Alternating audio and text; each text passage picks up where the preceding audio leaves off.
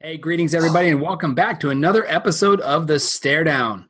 It's college football season, which means it's time for our sports talk and real estate show to get into an emotional discussion every week for the next 4 months about what is going on with college football. We got pro football coming up. We had the end of the PGA Tour today. Let's get started, boys. I'm Sean Carpenter in Columbus, Ohio, joined by Bill Risser down in St. Petersburg, Florida, and Todd Meininger in Cumming, Georgia. What is up, boys? Bill, just spent a week with you. Good to see you on the TV. Here on my screen. What's going on, man?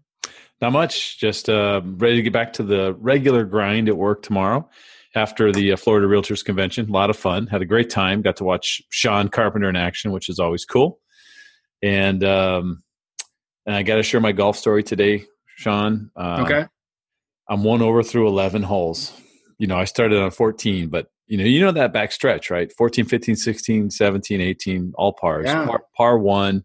3-putt bogey on 2, par 3, 4, 5, 6. Get to 7, which is a relatively easy par 3 and bogey it. And then go double-double on 8 and 9. And I ended up shooting 9 over on the last 7 holes after shooting 1 over on the first 11.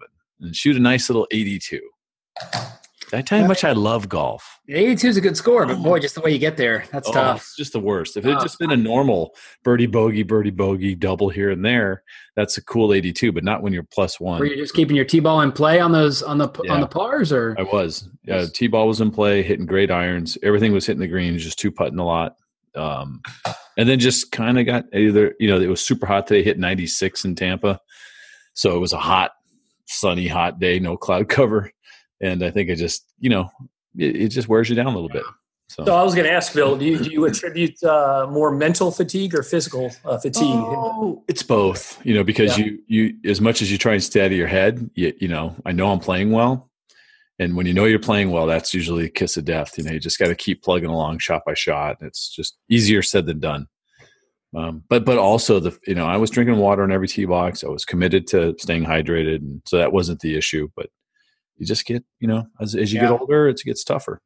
So. Well, Bill, we walked on Friday at your place, and then I had the long travel home, and then I was up at tea time 7 a.m. Saturday and walked today, and boy, I could feel that last 9 holes, and mentally I was drained. I was, had 45 swing thoughts in my head, was hitting it left and right and left and right. And Army golf? But made a nice par to finish the day, had a 12-foot birdie putt that just missed, and that was coming off of a double on 16 and 17. So nice to hit one in the fairway, hit one on the green. And but let's talk about Todd, man. What's going on in Atlanta this week or North Georgia? Hey, really good work week. I think I teased at the end of the show last. Had training Monday, Tuesday, and then rode with one of my many. I don't want to call him a manager, but one of the guys I work with, and just a really good week. And then this weekend, watched a ton of sports, and I'm sure we'll dive into it. Sean picked up this little ditty tonight from Six Bridges Brewing. It's Medlock. It's a DDH India Pale Ale, double dry hopped. So that's my tip to you or anyone. Look for double dry hopped. I think it's I need to do research, but I think a lot of New England type beers are double dry hopped. I think it's just a different way of labeling it, but I haven't found one I didn't like. But great weekend of sports, great weekend of home. All's well here in Georgia. What about you, Sean? How'd it go? Well, I broke in a little 15-pack of the Southern Tier sampler pack. This is drinking the Lakeshore Fog tonight. It's one of those ones you can pick up at like Costco or something like that. So Rhonda always sneaks me one of those every once in a while. I had a great week in Florida. Just want to send a shout out to the Florida Realtors and certainly to my host, Bill Risser, and his wife, Cindy. Had a great time in DTSP. It's downtown St. Pete for the people that aren't hip to where the actions is. I must not be hip, Bill. Hashtag DTSP. Yep. Yeah. Really a cool. You have the white circular bumper sticker that says DTSP on it. They sell them. I don't have one. Yeah. Hashtags everywhere. Yeah. So had a great time. We Bill and I got to facilitate and really help out with their RE bar camp, and Bill did a great job. A lot of behind the scenes stuff of organizing the people that flew in from around the country, some of our good friends, and some people that are just kind of they were there for themselves. And then the conference I thought was great. Bill and I had a chance to co-present a session on kind of podcasting and relationships and getting personal and impersonal world. And so it hopefully will be an episode of Bill's Real Estate Sessions podcast in a couple future weeks as we get the recording back. But that we got really good feedback on that. Bill did a great presentation, Todd, 17-minute kind of TED Talk style on the fascination of Ari Barkamp, and he did a great job in that. A lot of people in the room, I don't think, knew what they were in for because it was kind of a mixture, an amalgam of different speakers on different topics. But that was great. And then I felt very good about my session that I did. It was a packed room, standing room only. In fact, Bill was sitting in the back row just so he could get some work done, and it was people lined up behind him. And always a good sign, Bill, at the end of the session when people come up to take selfies or to ask me a few more questions and for follow up. And so that was fun. And then Todd, we headed back to Tampa St. Pete, and Bill kind of gave me a little tour of his city. He's been there for 2.5 years, and he knows every nook and cranny of that place. Very proud DTSPian. We hit a few spots, right? I think we parked and we got back to his place and dropped off some luggage, and then we went walking, and we spent about 6 hours kind of went from place to place to place. Let me jump back. To your guys' conference in Orlando. I was not looking really hard on Twitter, and I just saw many people shouting out to you guys. I'm with the great Sean Carpenter. Can't believe how Bill Risser killed it. Yes. So, assuming that some of that, I don't want to say is fluff, I would say the majority of it was sincere. So you guys must have done wonders there at the conference. So congratulations on that. Thank you. It's a great time. And it was a well-run. It's a 4,400 attendees, Todd. Now, there's 120-some thousand realtors in the state of Florida. Wow. But this is a big event. And Todd, as a music fan that you are, John Andrusik, who is Five for Fighting, the band, the musician, he was kind of their opening session. And so he kind of used the keyboards to tell stories, and it was really cool opportunity. Bill was busy recording one of his podcasts, but great time. And then we played a couple rounds or played some golf. And Bill, hopefully you told Mr. Casey, I apologize for I felt very confident that the Eagles were going to cover. Oh, he teased it down. He was only good. He was only laying 1 point. He was good. Oh, yeah, he won. Fantastic. He won his bet. Oh, good. Well, I did feel comfortable in the Gators win. So let's talk about that, guys. Let's talk about college football. Started last night. We are officially now done with week 0, as they were calling it. The college football season is off and running. I believe it started with the Villanova-Colgate game in Philadelphia. Who knew? Scored the first touchdown. Yeah. I knew. You did, yeah. Good. But obviously the marquee game last night, College Game Day was at Disney, was down in Camping World Stadium in Orlando. Tell what is that, about a 60,000 seat stadium? It doesn't look very big. That the two end zones seem very. I think that's too many. I think you're too big. Is it 45 or so? I'll have to look it up. I'll look it up. Yeah. It did not look like it was a big crowd. I would say it was probably about 60 or 70, 30, 60, 40 Gator fans there. But Todd, just let's get your initial thoughts on I think it's safe to say an ugly win, 65,000 capacity. Really? An ugly win, but a win nonetheless. The Gators hold on, and we'll talk about kind of the progression of the game and the ugliness as it. My brother, who's a huge Buckeye fan here in Columbus, we talked on the golf course today, and he said, it was an ugly game, but it was a very entertaining game because he didn't care who won. He's up probably pulling for the Gators more than the Canes. But Todd, just your thoughts on the Florida number 8 Florida Gators 24-20 victory over the Miami Hurricanes. So, I could literally spend an hour talking about this. So, Bill, it's up to you to keep aware of the clock. So, the game itself or the reaction to the game, because it's two totally separate. Let's talk about the game itself first. Just kind of your thoughts on the emotions that the Miami takes the ball down on the first drive, and Jaron Williams, I thought, played really well. I don't think his offensive line helped him out a lot. So just let's break down the game, then we'll go back and kind of pull apart some of the pieces and the frustrations and the highlights. Okay. We'll get your biased opinion, and we'll get Bill's unbiased opinion.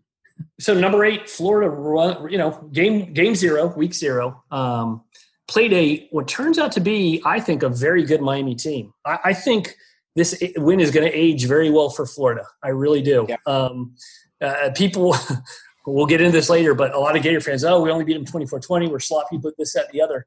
I think it's going to age well. I think Miami has the chance to run the table and face Clemson in the ACC Conference Championship game. They have Florida State and Pittsburgh, I think, on the road. Those are their two huge hurdles. So I think we won. A win is a win. That might be a good post for tomorrow. A win is a win. But it was, you want to, my dad taught me this young, you want to win ugly, right? You don't want to lose ugly. If you're playing ugly, you better win. And Florida at times played ugly. At times they look brilliant. We'll talk about 10 sacks. We'll talk about Kadarius Toney's long run. We'll talk about the punter making a big play. But it was an ugly win. But Florida is 1-0, and they played a potentially very good Miami team. Bill, your thoughts on watching it once again? Not a huge fan, but obviously kind of knowing our passion for it and being there. You always do for the local teams. Adopted Florida, I think, a little bit. Right? Yeah. Of the big three, I've adopted Florida for sure. I mean, all right. I think I have a little allegiance to USF because I live here, but yeah. So I hope you're right about the Miami thing, right? And we'll find out soon enough, I think, because as the first few games kind of roll out for the season, you're going to get a great idea of what Florida really is, right? And I think we talked about a 10-win team, Sean, right? Last week, if you were kind of feet to the fire, what you thought they would do this year. For me, that's in serious doubt at the moment.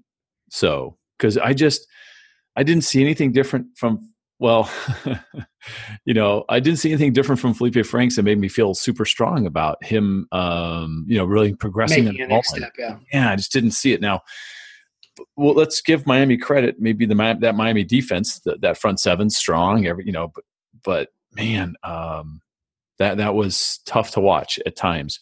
The Toney, running catch was impressive, but watching Felipe Franks celebrate that like, hey, I just threw a 66-yard touchdown when really, dude, you threw it a yard behind the line of scrimmage. Toney did all the work, right? So I don't know. I just had this overwhelming sensation of just average. Yeah, and not what I was hoping for, right? Does that make sense? Yeah. So I was really looking for them to get out to a 15, 18, 20-point win and just kind of really set the tone for the season. On the other side, Mullen, I've never really seen Mullen up close as much as you guys have.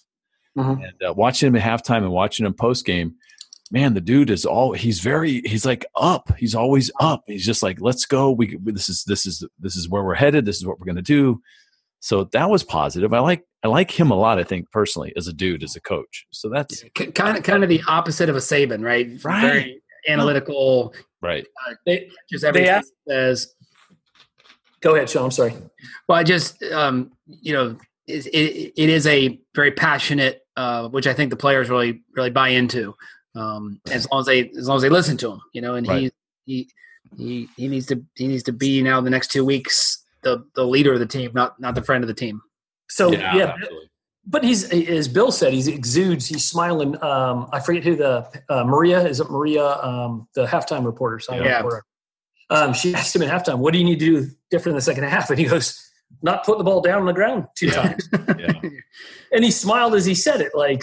And it's going to get to my point as we talk on. I think a lot of the problems are fixable. I really do. And then after the game, she's like, "Coach, 24-20 win." He goes, "Hey, we won. We won the game. We beat a rival." They did everything they possibly could to throw it away, but they won. So that was great. Hey, we're gonna go look at game film and get better. So Good. Anyway. Go ahead, Sean. Yep. Well, I just, obviously we'll go heavy on this game, and next week, it'll change because we'll go heavy on a lot of games. But look, Miami takes the ball, opening kickoff, and Todd, you threw me a tweet to, not that I needed calming down, but it was a scripted drive, right? Mm-hmm. A lot of short, quick throws. Kirk Herbstreit said before they even took the first snap, he expects to see Jaron Williams have a lot of quick, short throws to get the ball out of his hands and really try and figure out what type of pressure they're going to get. And that offensive line was just so young as well. They moved the ball down the field. They got inside the red zone, and then Florida's tightened up, gives up a field goal. We take the next drive down, and looks like we're going to go 3 and out. And then, the first kind of big play of the game, you wonder how much of that is Mullen saying we're going to fake this, or does he say to Townsend, if this happens, do this? Because Townsend is a excitable guy. He takes the snap and does the one-step rollout, almost looking like he's going to do the kind of the rugby style Australian sidewinder kick, and then just absolutely bolts for the first down. In our territory. We were on the 33, I think 28-yard line. Yeah, 28. He had to get to the 30. Yeah. So, and that kind of swung momentum. The next play, obviously, then poor tackling on Miami's behalf. Kadarius Toney. It's funny, Todd. At the end of the run, did you notice the last 25 yards? He almost was still stumbling. He didn't blaze like the way Chris Rainey would. He kind of stumbled. I just think he was a little bit.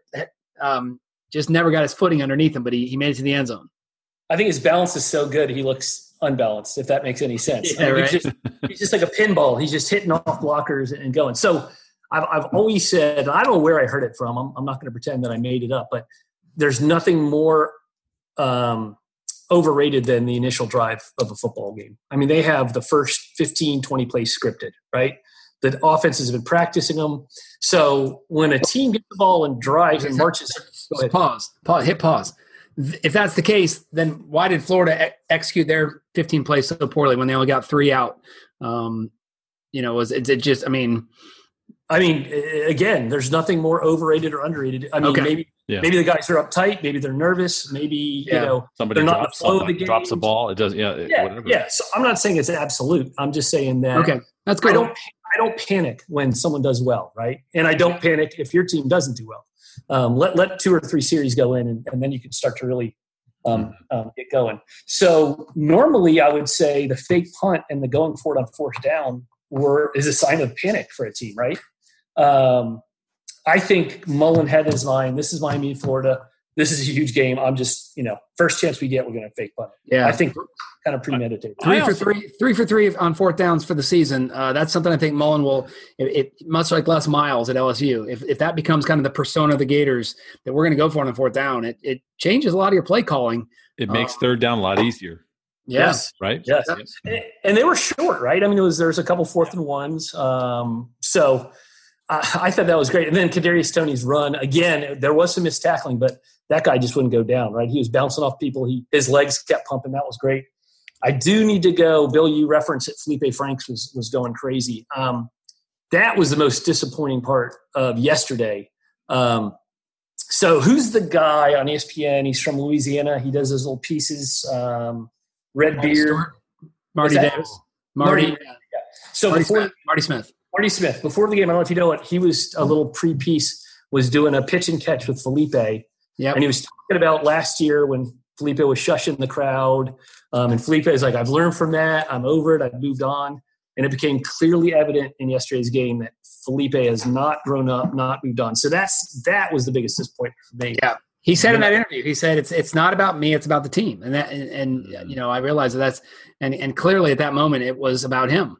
It was about him. Tebow's excitable, but Tebow always was excitable with his own players and from where he was, getting the crowd up, but never talking to the camera. And look, the Miami fans with their turnover chains and their touchdown rings, that was all about them too. The NCAA says you can't bring attention to yourself, yet they allow that. And it is the most obvious example of bringing attention to yourself when you're standing on the bench and posing for cameras and doing it's just they only cover the field of play for that rule, unfortunately. So it might change. We'll see.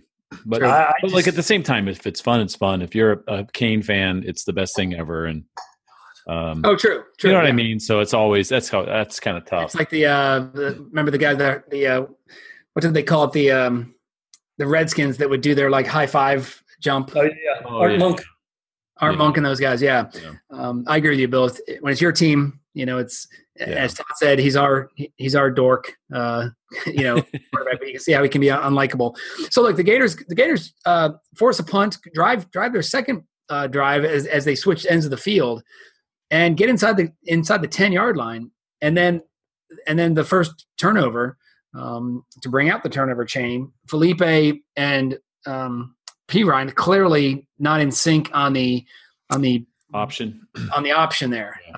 He meant to pull it away, and Pirine clearly Frank saw the receiver on the left, and he was going to try and get it out to him, but Pirine saw a hole, and it was just they got to figure that part out because that fumble was huge. And then they fumbled again on a bad pitch by,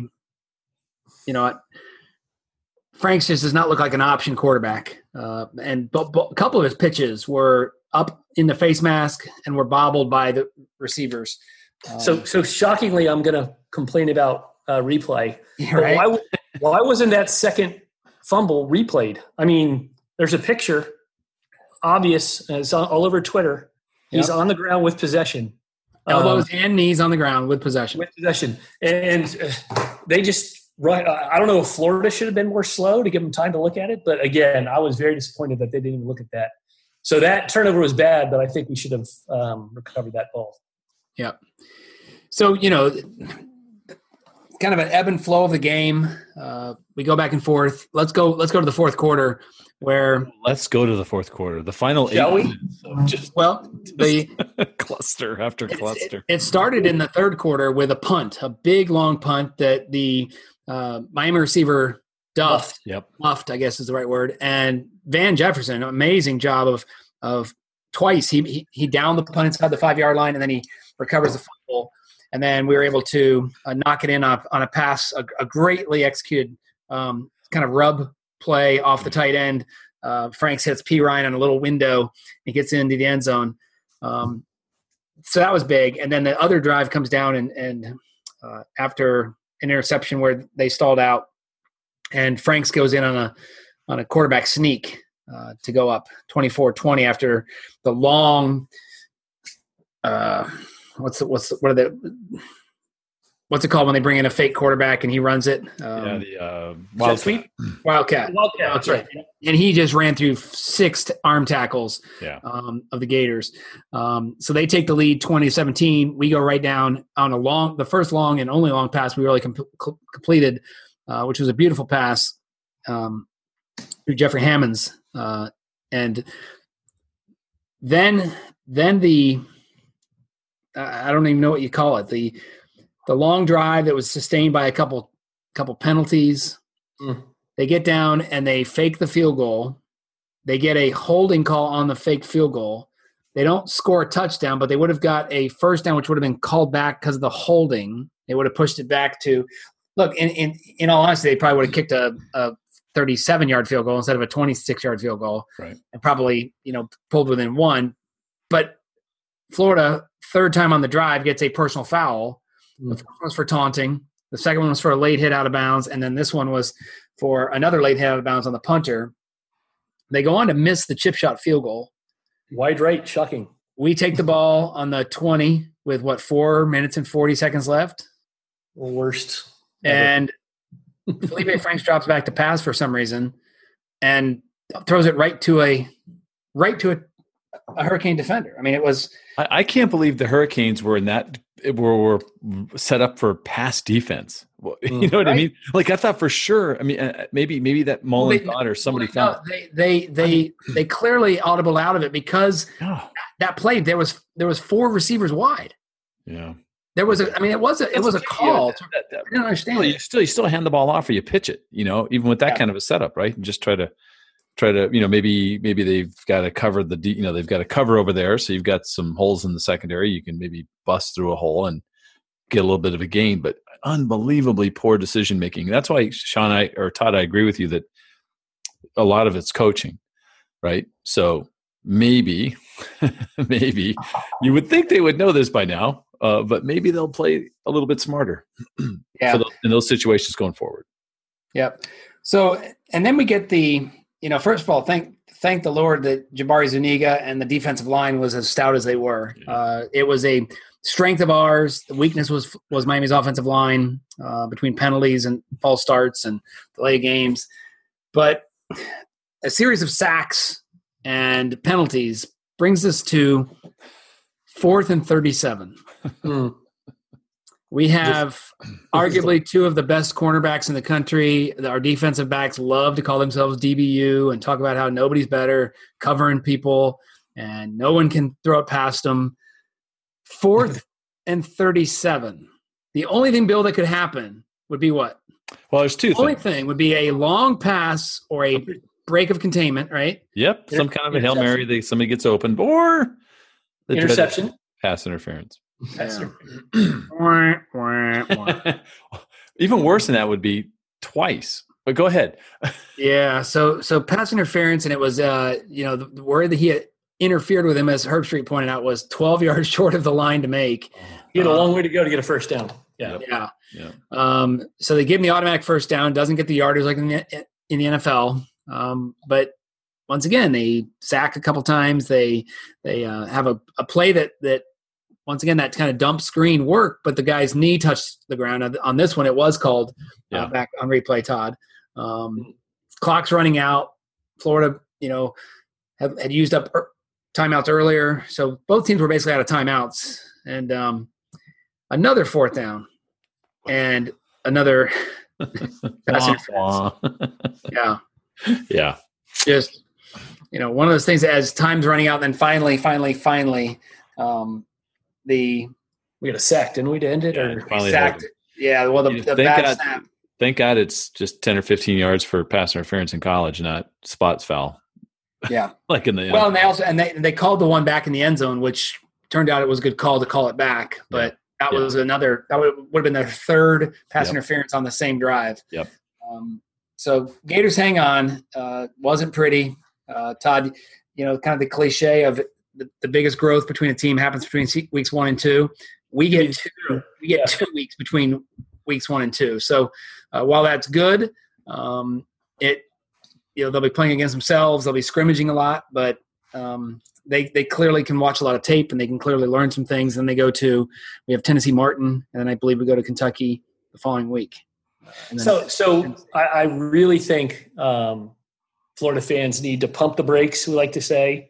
Aaron Rodgers with one of the best quotes ever when he spelled out relax. I really think you guys are 100% correct. I'm in agreement. There were some blunders, some awful, god-awful decisions, plays, penalties, missed tackles.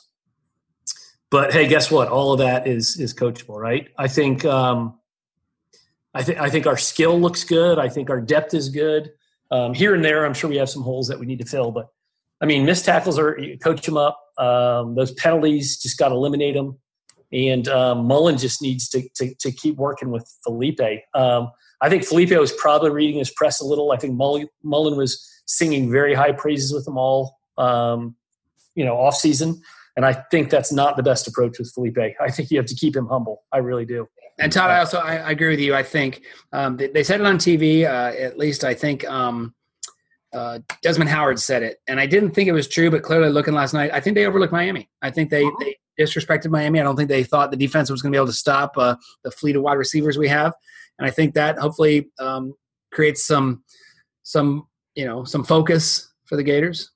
And this just in, we found out Miami's pretty good. Miami's pretty good. And listen, Todd, there's not a team in the SEC, save for Alabama, that other opponents don't love to get up for. Mm-hmm. Everyone loves to play against the Gators, especially Miami. 3 championships in the last 20 years does that. No other team except for Alabama has more championships in that span, and it just puts a target on your back, and it means you got to bring your best every night. So their quarterback, redshirt freshman, they managed the game well. He didn't throw the ball downfield very often, and when he did well, but a ton of dump passes. He got sacked 10 times, which is bad, but that's also a testament to the O-line. But again, I think this win is going to age well for Florida as Miami probably has a great chance of winning the Coastal Division and going to the ACC championship game. And this loss may not age well for Miami if Florida goes 8-4. Suddenly, they're 11-1.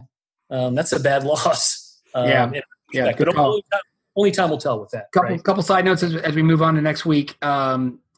Special teams I thought looked strong. I thought our kick, McPherson, all but one kick was a touchback. Townsend's punts, I think he averaged a little over 50. Great run. On his couple punts, and obviously the fake punt was great. And I just thought the punt coverage was stout. I mean, once again, you get good hang time, and you get your gunners down there to make plays. That's good to see. Absolutely. So let's look at next week, guys. Next week is when actually kind of the football season starts. We missed a game from last night. If you want to talk, Bill. Just really quick. I know Bill never minds talking about Arizona losing. Yeah, that's fine. Yeah, U of A lost. Game. Well, and they always take the over on the highest over of the week. It would have paid off again. Yeah. 45-38. I was shocked how Hawaii beat him that bad. I thought they would cover. If I had to guess, I wouldn't have picked them to win money line. That's for sure. Yeah, very, very sure. So next week kicks off on Thursday. We have a couple games. I just want to kind of spotlight UCLA at UC, University of Cincinnati. Should be a interesting game. UC has some high expectations for the season. UC opens up with UCLA on Thursday, and then the following Saturday travels to Columbus, Ohio for a big game against the Buckeyes. And they'll know soon if they're good, right? Yeah, no doubt about it. And Georgia Tech goes to Clemson on a Thursday night. Don't expect much out of that, except for Trevor Lawrence to put on the show and start his Heisman Trophy campaign. My guess is Dabo tries to get him 4 or 5 touchdowns, start stacking the numbers. By the way, real quick, the ESPN magazine this week, unbelievably good article on Trevor Lawrence. Really? How good this kid is. I mean, not only as a player, but as a person, which always makes me feel better, right? Well, and you know who one of his high school kind of running buddies' opponents was? Jaron Williams from Miami. Yeah, that's right. Yep. Norcross. Yeah. So Lawrenceville. He was he in Cartersville? I think is where. That's where I'm pretty sure. That's where. Yeah, Trevor Lawrence is from. Lawrence was. Yeah. So Sean, it's going to take a while, but there's actually some excitement with the new Georgia Tech coach. I forget his name, but in 3, 4, 5 years. Basically, Paul Johnson's gone. He ran the wishbone. Right. But he lost so many athletes from the city of Atlanta who just didn't want to be in a wishbone system. So this guy is young, energetic. And again, I should know his name. My apologies, I don't. But table this for a couple years down the line. If you can get some recruits in there, Georgia Tech football is going to look a whole lot different than it has the last 8 years, right? So let's look it up. Let's give him some love here and find out. Yeah, I should know. It's shame on me, but Jeff Collins. Yep. And I forget he's from one of the coaching trees, family trees. So pretty good pedigree from where he comes from. Okay. Previously head coach at Temple. He was defense coordinator for the University of Florida and Mississippi State. Yep. So he's Is he under guy? He must be under a Mullen guy. Yeah. Dan Mullen guy. Yeah. Okay. Yeah.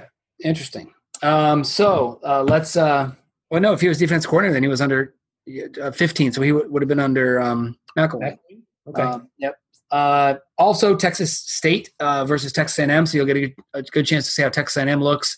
The only reason I'm bringing it up is both the A&M and Clemson play on Thursday because they play the following Saturday in Death Valley. And then this one I want to talk about on Thursday because it's number 14 Utah at BYU. So huge rivalry, but a lot of people in the national media are picking Utah in their Final Four. Wow. So once again, they must know something that we don't know. I think schedule probably. I mean, schedule, and you start at 14, and you wait for other people above you to fall out. Yeah, and that's a great opening game because BYU, even in a down year, is always going to be a tough battle. Yep, it's the rival for sure. And, once again, just Todd, I'll ask you: Utah's in which conference? Are they in the Mountain West? They're in the Pac-10. They're in the Pac-10, right? So I was kind of thinking, how are they going to Pac-12? Yeah, you're right. Southern Division of the Pac-12. They used to be in the Mountain West. I think they used to be in the Mountain West. They used to be. Yep. Yeah. I think you're right. So I corrected myself, but too late. Yeah, 2 games Friday night, both featuring Big Ten schools.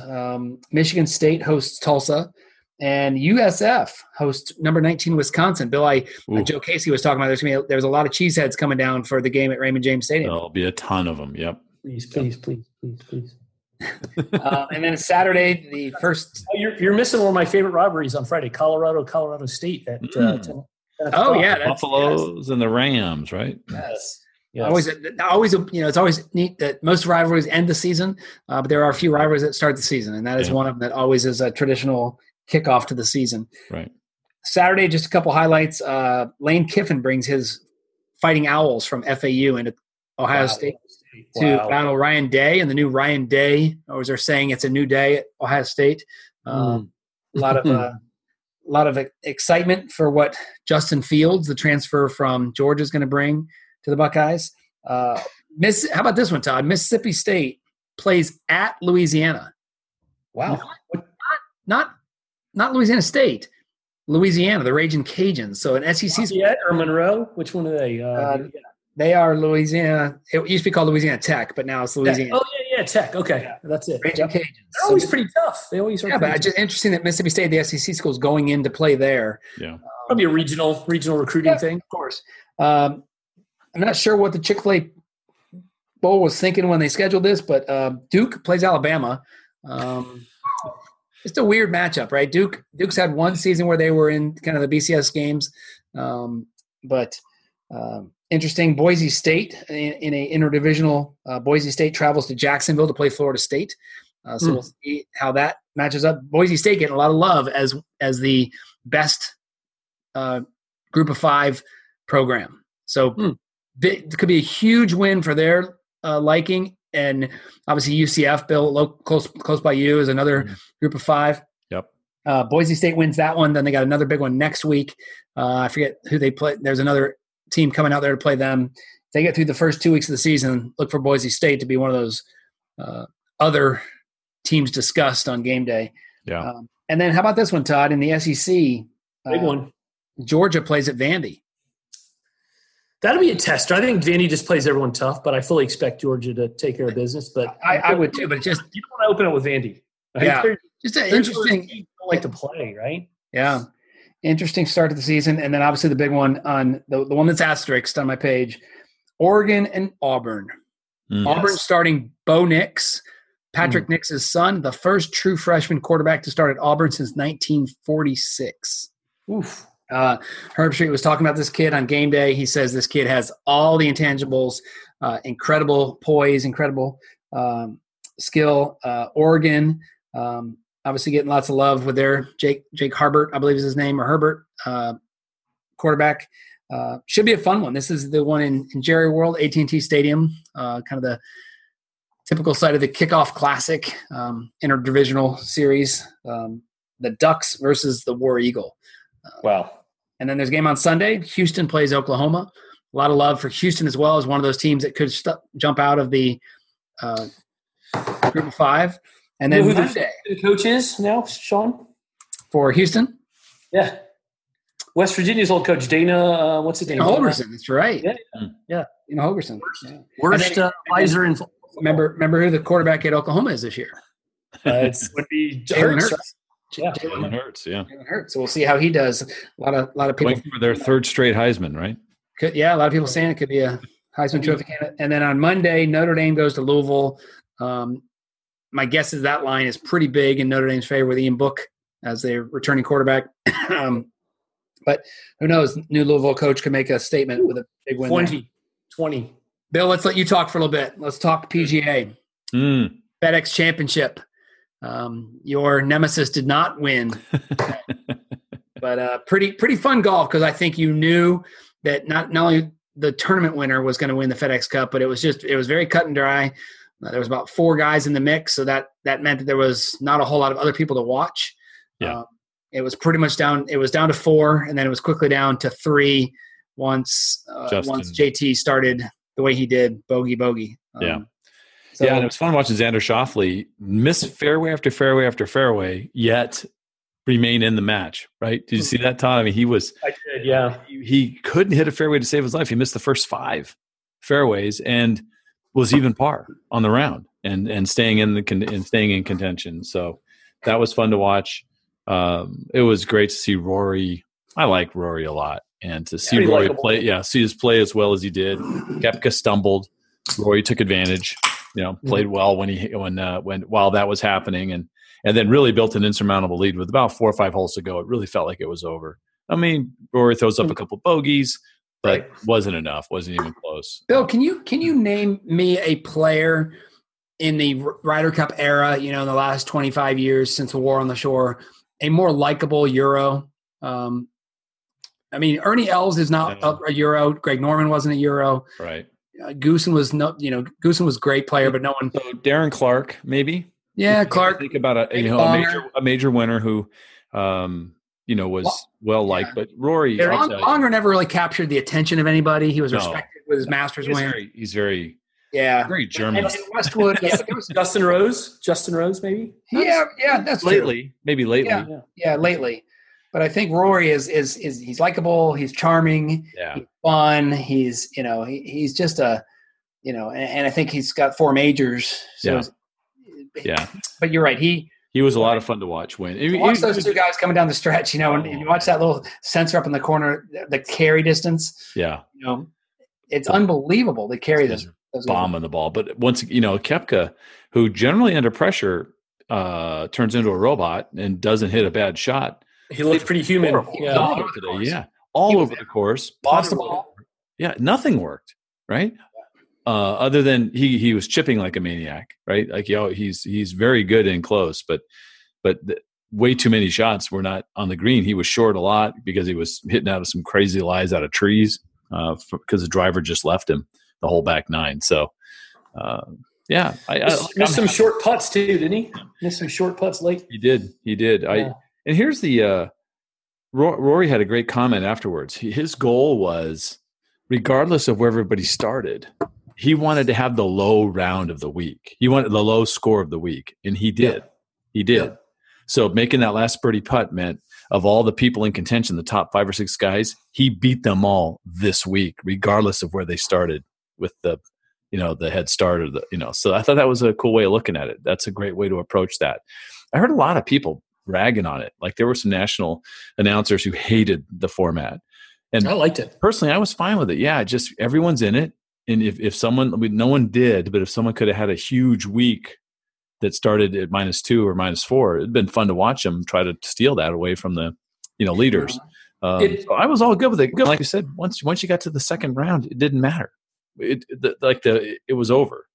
You know what I mean? That whole thing. Yeah, you just had everybody had a great first round because the leaders are at -12. Let's move on. It beats looking at the leaderboard and then looking on the left for the green ranking where you're like, okay, he's 6th in the tournament, but he's number 1. So right now Steve Sands didn't get to work his whiteboard, kind of showing everybody how. But it was cool. So I liked it. So I did like the did you see during the round they showed a tweet from Jack Nicklaus? He said, 50 years ago, you had to work your whole career just to make a living. These guys are going to do it on a weekend, Rory wins $15 million. Xander for second place wins $5 million, which was more than Jack won in his entire career. Career. Yeah. And then Brooks and Justin tie at 13 under, 5 strokes off the lead, and they share. They don't share. They each get $3.5 million. I think in all honesty, though, it's an annuity for those guys. So it's a little different than getting a check for $15 million. Sure. No, I get it, but it's still cool. Super cool. Dustin Johnson and Lucas Glover finished last, and they only get $400,000 each. That's all. Tied for last, so they split it. Yeah. No, they don't split it. They each get $400,000. Oh, that's right. Yeah, $395 was for last place. $395,000. Yeah, just for making the final 30. Yeah, I love it. So that's good. Yeah, but no golf for a while. We'll have the wraparound season. We'll start soon. So a lot of the guys that are that 125, you start seeing a lot of names that jump up there, and a lot of the stars. But you'll see a few. I mean, they'll play here and there and try and pick their spots and pick their. Saw the first ads for the President's Cup though in December. A lot this weekend. Let's quickly hit the NFL, guys. One big story in the NFL I want to touch on happened yesterday. Andrew Luck, during our Gator game, it came across as breaking news, decided to retire after just a 6-year career, all with the Indianapolis Colts, star at Stanford, Heisman Trophy runner-up. Just your thoughts on Andrew Luck retiring. He joins a pantheon of players, Calvin Johnson, Barry Sanders, Gale Sayers, Jim Brown, that I think destined for really solid careers and just decided to hang it up a little early. Two things that are incredible is Tom Brady's 42, right? Drew Brees is 40, and Luck's retiring at 29. So think of it, just put that in perspective, how amazing those two guys are, Brees and Brady, just to still be going at it. So talk about tweets that won't age well. Doug Gottlieb, I don't know if you guys saw it, but look up his tweet. Just, I think one guy, maybe more, and one set of people. The Bengals fans who booed, not Bengals, I'm sorry, the Colts fans who booed Luck as he was leaving. It's just despicable. Why did they boo him? Did they boo him because of his performance in the first half? No, he was. They found out. Peter King who was it? Adam Schefter? Oh, Schefter. So they heard it. He tweeted that he's retiring, and people on their phone heard it through the grapevine. That's where it came from. Okay. It spread throughout the stadium that Luck announced he's going to announce his retirement tomorrow. Which is a shame because – and you see the cameras following because every media member there, was following Luck as he left the field. So it was very obvious. And he was emotional. I mean, he broke down, and he said that the Irsay family and the team and the coach, Frank Wright, all were very understanding. It boggles my mind people can have a hard time with this decision other than it sucks we've lost our quarterback. I get that. But here's a guy 29 years old who's changed generations of his family, not only his family, but his kids and his kids' kids. I mean, he made $50 million in his career, left $50 million on the table to retire, right? But he said the joy was gone. He was in constant pain, and he just had enough and didn't want to do it again. It was affecting his personal life. It was affecting his family life. And to me, if you made $50 million and the game that you love is no longer what you want to do, just retire and be well. I mean, who knows? He may come back in 2 years. He may have a resurgence, but other than it stinks that my favorite quarterback isn't playing, or we're losing out on a good quarterback now. Jacoby Brissett's our starter. I don't understand how people could be bad at this decision. I mean, it's a personal old decision, right? Yeah. All I see is Doug Gottlieb questioning Adam Schefter, just WTF question mark, or did he delete something that maybe he said that was negative? I'll find it. I'll read it. And again, I'm not out to get Doug. I see. Retiring because rehabbing is too hard is the most millennial thing ever. Wow. Yeah. And again, I don't even know much about Doug Gottlieb, so maybe this is a bad moment for him, but it was really bad. And it's longer than that, Sean. It's 19,000 comments on that one tweet alone. If he wanted attention, he did the right thing, right? Yeah. But I like the one that you or Todd shared. You or Bill shared with from Dan Lebitard. Yeah. That was good. Yeah, and I was trying to find that because I think that here's the take. This is you guys won't like this because you're massive football fans, even bigger than me. But these guys, I don't want to say put their lives on the line. That's a little extreme. It's kind of extreme, but they definitely put their futures on the line. Of course. In a way that's being proven out over and over and over, right? The $700 million that the NFL is paying out for concussion, it's a big deal. And, we've had more than one guy leave the league, right? Young guys in their 20s just going, I'm done. I'm not going to give up 20 years of my life to have this fame and fortune now. Bill, you probably saw way more when you worked for the pro teams. When you saw some of those old guys, I used to see them when they'd come back for like Buckeye Legend games, and they can't walk. Their arthritis, their knees. Yep. And this was back in the day when they didn't even give a shit at all about safety. Now safety is a concern. Now they've got better equipment, but they got better equipment for guys that are twice as fast and twice as big than they were back in the 60s and 70s, right? So we have to.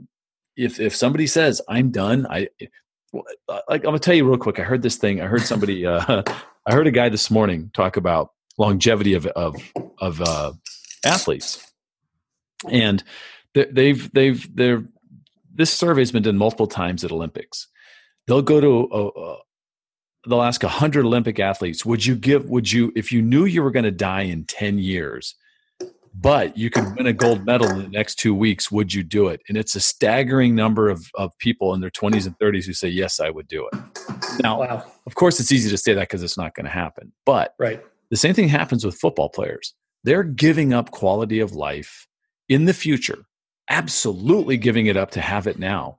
And if you're a guy like Andrew Luck, who's been drilled repeatedly with crappy offensive lines, multiple injuries, concussions, his shoulder, his back, He's a sharp guy. He's a smart guy, super right? smart guy. And he just said, why am I doing this to myself? I want to have a quality life for my family and my kids. I want to be able to play with my grandkids when I'm 50. I want to be alive when I'm 50. I don't want to be going through a concussion and deciding it's over. I'm going to kill myself, which has happened over and over. Junior Seau. We go on and on. Life expectancy of an NFL player? 55 years. Think about that. 55. Average is late 70s, right? You're cutting 20 years. 75. You're cutting 20 years off your life, right? Yep. So we watch these gladiators do what they do, and they entertain us, and it's awesome. And they don't die immediately like they did back in Rome, but they're giving up part of their life to do what they do. And willingly, no one's holding a gun to their head. They make great livings. But we have to understand, if somebody says, I don't want to do it, then that's it. There's no, you don't doubt them at all. And Gottlieb's an asshole forever, in my view. That's just it'll be tough to recover from that. Dan Lebitard's tweet. Crook. He's already crook. Look up Gottlieb and the credit card issue back when he was a coach. Right. Yeah, he's an asshole. So someone, of course, made fun of he was a guard and was a 45% free throw shooter. I don't know what one has to do the other that it's a nice jab. So I found the tweet. It says, and give me a second here. It says, be a man, Andrew Luck. Choose pain. Choose unhappiness. Choose doctor screwing up your shoulder, ankle, calf, mind, joy, game you used to love. Choose me over your love of wife and life and self and health. Because my love can often withstand an interception. Selfish loser is what he says. What a great sarcastic tweet. What a great tweet that is, right? And it's so good. So good. Awesome. Yeah. So I think I get passionate about this topic, but I think I'm 1,000% behind him. If that's what he wants to do, that's what he does. Oh, for sure. Yeah. So by the way, staggeringly brutal story. You'll know this, Todd, for anybody, but Tim Green, Atlanta Falcons lineman who was, a stalwart in those teams in the 90s, right? Yep. He's now suffering from ALS. Still writing books, doing the best he can. Was featured tonight on 60 Minutes. Once again, go to their website and watch it. It's brutal. And, he feels he talked about it. He knows of 10 concussions he had, but he says in the best voice he can, because speech is very difficult for him. But he said, I used my head on every snap of every play. I always used my head, right? And that's just the way the game is played for most people, especially interior line. Forget it. It's just constant brain damage, little bits and pieces just adding up over time. That's what they do for a living. Bill, I never played, and Sean, you know this, I never played not only a collegiate sport nor a professional sport in my life. And I know of 3 concussions that I suffered. Just living. Just living. Get in your head. Yeah. I mean, that's 3 that I can point out, and maybe more. You have 7? I've had 7 concussions, all before the age of 11. Wow. What were you doing? 2 falling off bikes, 1 falling out of a bunk bed, 1 being hit by a baseball bat. 2 just playing, wow. Yeah, when you see stars in your belt. 3 Kevin. 3 Kevins, 2 Johns. Hey, donate your brain to science, because I wonder if that's where your creative mind comes from. Right? I do sometimes joke about that. Yeah. Yeah. Right. I mean, maybe it knocks something loose. You never know. Who knows? Hey guys, it's a long show. Let's do this. Let's hit soccer. Cause I knew there was a big change of momentum in a game. I forget which team it was, but I know there was some kind of a thrilling finish if you were just watching as a soccer fan, right? Bring up Crystal Palace, Man United. Thanks a lot. So EPL is what we focus on most of the time. MLS is clipping along, catch some of those games. I know Columbus played Cincinnati tonight, a big rivalry week. But EPL, the BPL, the Barclays Premier League. So Liverpool is in first place with 9 points. Manchester City is in second with 7 points. But the game you were alluding to, Sean, was Manchester United Crystal Palace. So since the Premier League came into fruition, which I believe was in the early 2000s, Crystal Palace has never beaten Manchester United, ever, right? In 17, 18 tries. Jeez. So Crystal Palace was up 1-0. Manchester City gets a late equalizer by, is it Jones, Bill? Their young, real up-and-coming 19-year-old star. Yeah. man, they save a point forever. Crystal Palace blew it. But then in the 93rd minute of stoppage time, Crystal Palace beats the keeper, the world-renowned De Gea, right? De Gea. Yeah. I'm not pronouncing it right. Yeah. But beat him near post. So Crystal Palace ends up beating Manchester United. And then today at Old Trafford. A home loss, right? Which is even more brutal. You want to win at home and at least draw on the road, right? Yeah. So, and then today, Newcastle stuns Tottenham, right? So it was a bad weekend for Bill. Bill went 0-2 this weekend, both teams. I've retired the 1997 Man U jersey again. It's back in the closet. You may need to dry clean that thing, Bill. You never know. So, anyway. But no, it's fun. And again, league play starts this week. So it's never dull in soccer. There's tournaments interwoven in the regular season. So, but Liverpool, all is well. Liverpool beat Arsenal either 3-1 or 4-1. I can't remember. I think it was 3-1. So 3-1. They sit atop of the table. Good. Baseball, give Bill a chance to jump in on this. No changes really in the division leaders. St. Louis, now 2-game lead over the Cubs in the NL Central. Wild card is where the action's at. Cleveland in the American League, and Tampa Bay right now would be playing a 1-game game in Cleveland. A play-in playoff, yeah. Oakland at half game back, and then just I hate to say it, but Boston only 6 games back. Team that could go on a tear. Yeah. But it looks to be Cleveland, Tampa, and Oakland really fighting it out for the 2 spots. And then over in the National League, Washington comfortably 4 games up, but then you got the Cubs, Phillies, Milwaukee, Mets, San Francisco, and Arizona all within 4 games. So a lot of things still to be decided there. Bill, any stories in baseball this week that jumped out at you? No, not really. Just the fact that the Rays can't beat the Orioles again today. So, wow. Lost yesterday and today to the Orioles, big losses. So that's hurting them a lot. But the best news in that little story there is that the Rays would want to play the Indians in Cleveland because they suck at home. Right. So yeah. Get on the road. And then congratulations to the little kids from Louisiana. They win not just the American Little League World Series, but they win it all. They beat Curacao. And kudos to those kids, because usually when you see Japan and China on the other side, Japan and Korea, but Curacao wins the international series and then just gets, they got just doubled and singled to death today by the kids from Louisiana. That was fun to watch. I watched both games, actually. Louisiana's both yesterday and today, so it was fun. Cindy and I not picking on them because they're little kids, but if you see it, Todd, at the end of the game there, worst dog pile ever. The line drive to the shortstop, and the pitcher is like calling his guys in, like, come on. And he lays on the ground, like waiting for the guys to jump on top of him. They finally did. And they finally did. And then he starts complaining, like, get off me. It was cute, because it was just like they wanted, they all want a dog pile, but it can't be like, you can't lay them down like pickup sticks. It just has to be like the catcher needs to tackle the pitcher to the ground. Yeah. You open up a can of worms, because one, I think I've said in years past, I'm not a big Little League World Series guy for whatever reason. Too much attention, pressure. It makes me nervous watching, even though the highlights I've seen, the kids do seem very nice to the other team. You'll see some slaps on the backs. And, I watched the kid get plunked. Good sportsmanship, right? I watched the kid for Curacao plunk a kid for Louisiana, and then walk over to first base and shake his hand. And say sorry. Yeah. So maybe I need to open up a little. Todd, let me interrupt for a second, because having been to this 2 years in a row with Ryan, before each of the games they read a little pledge. The players come out. You don't see on TV, but they read a pledge. We promise to be fair. We promise to respect we promise to respect our parents. It's like a little pledge they read. Little league pledge, yeah. It's pretty cool. Mm-hmm. Yeah, and that I am so anti-dog piles. Like, every time it just makes me so nervous. How are more people not hurt? I mean, it just drives me nuts. I think it's the dumbest thing in all of sports. Cleat to the neck or something like that. Yeah, it's like, what are you doing, guys? You're athletes jumping on each other. It's the most ridiculous thing I've ever seen. So, how many concussions happen in dog piles?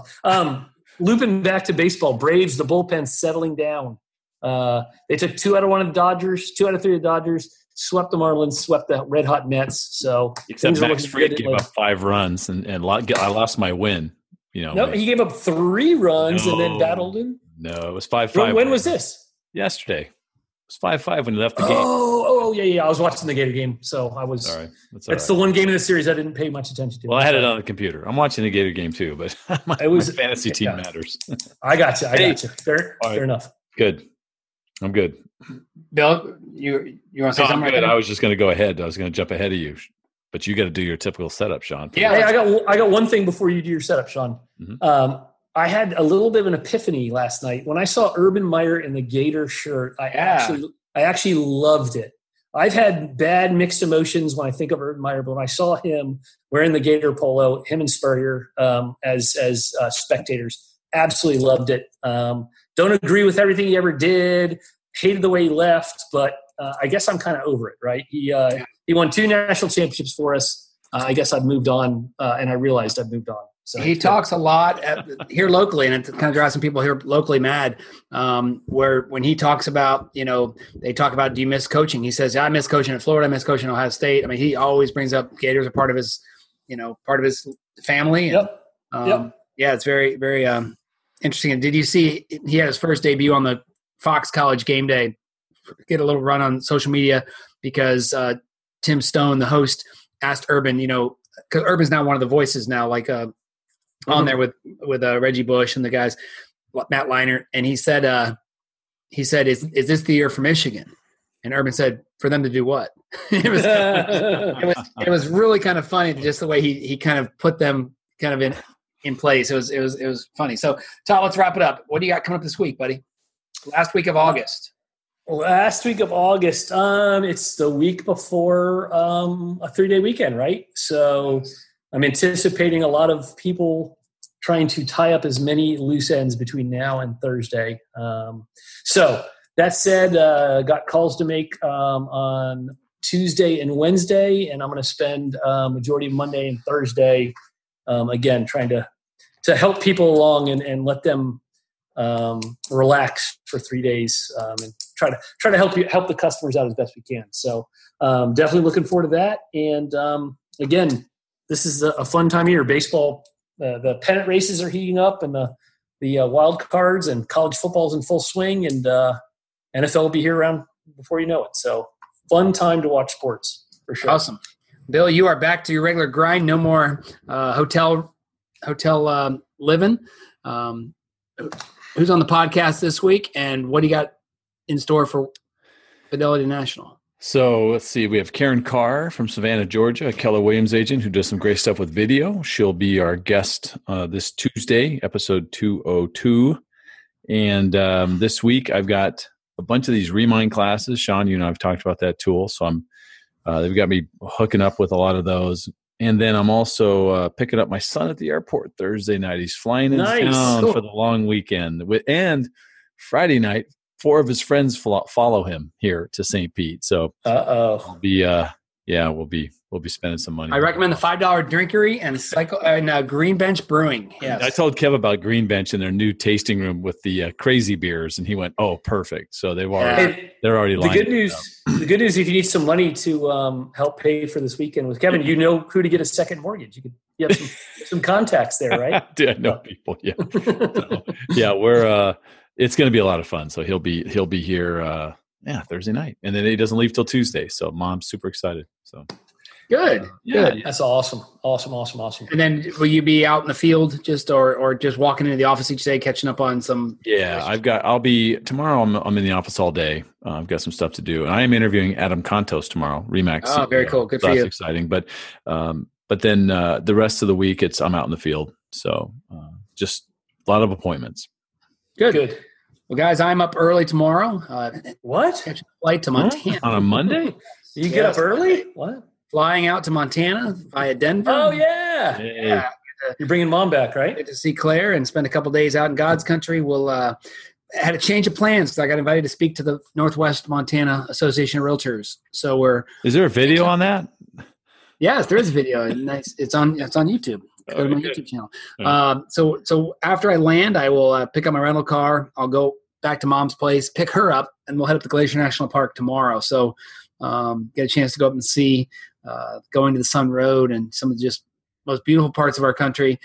Then Tuesday, we'll go to the National Bison Range, about 35 miles south of Kalispell. see some buffalo, antelope, elk, deer, hopefully some bald eagles. Always a fun. And if we maybe get lucky, we'll see some bear. And we'll hit a couple craft breweries. Nana hopefully Love, not too close. You don't want to see bear too close, right? Nana Love take me to the craft breweries. She's a trooper. And Bill, we do our fantasy draft on Tuesday night. I'll be on Mountain Time, which is great for me. 7:30 for you, 9:30 for me. And then a fun presentation with my new friends out in Montana. Gonna open up the Realtor's Toolbox, tools, tips, and techniques to build your business. My old classic signature class. So should be fun. So hey, guys, have a great week. It's great catching up with you. Bill had a fantastic week. The thank you note, as you can imagine, is already in the mail for you and Cindy. And, we had a great time. Cindy had a great time too. It was a blast. We just got to get Todd in the group next time. Yeah, for sure. Got to hook up that Southwest trip, and we'll make it happen. So on behalf of Todd and Bill, I'm Sean Carpenter. Thanks for listening to the StareDown.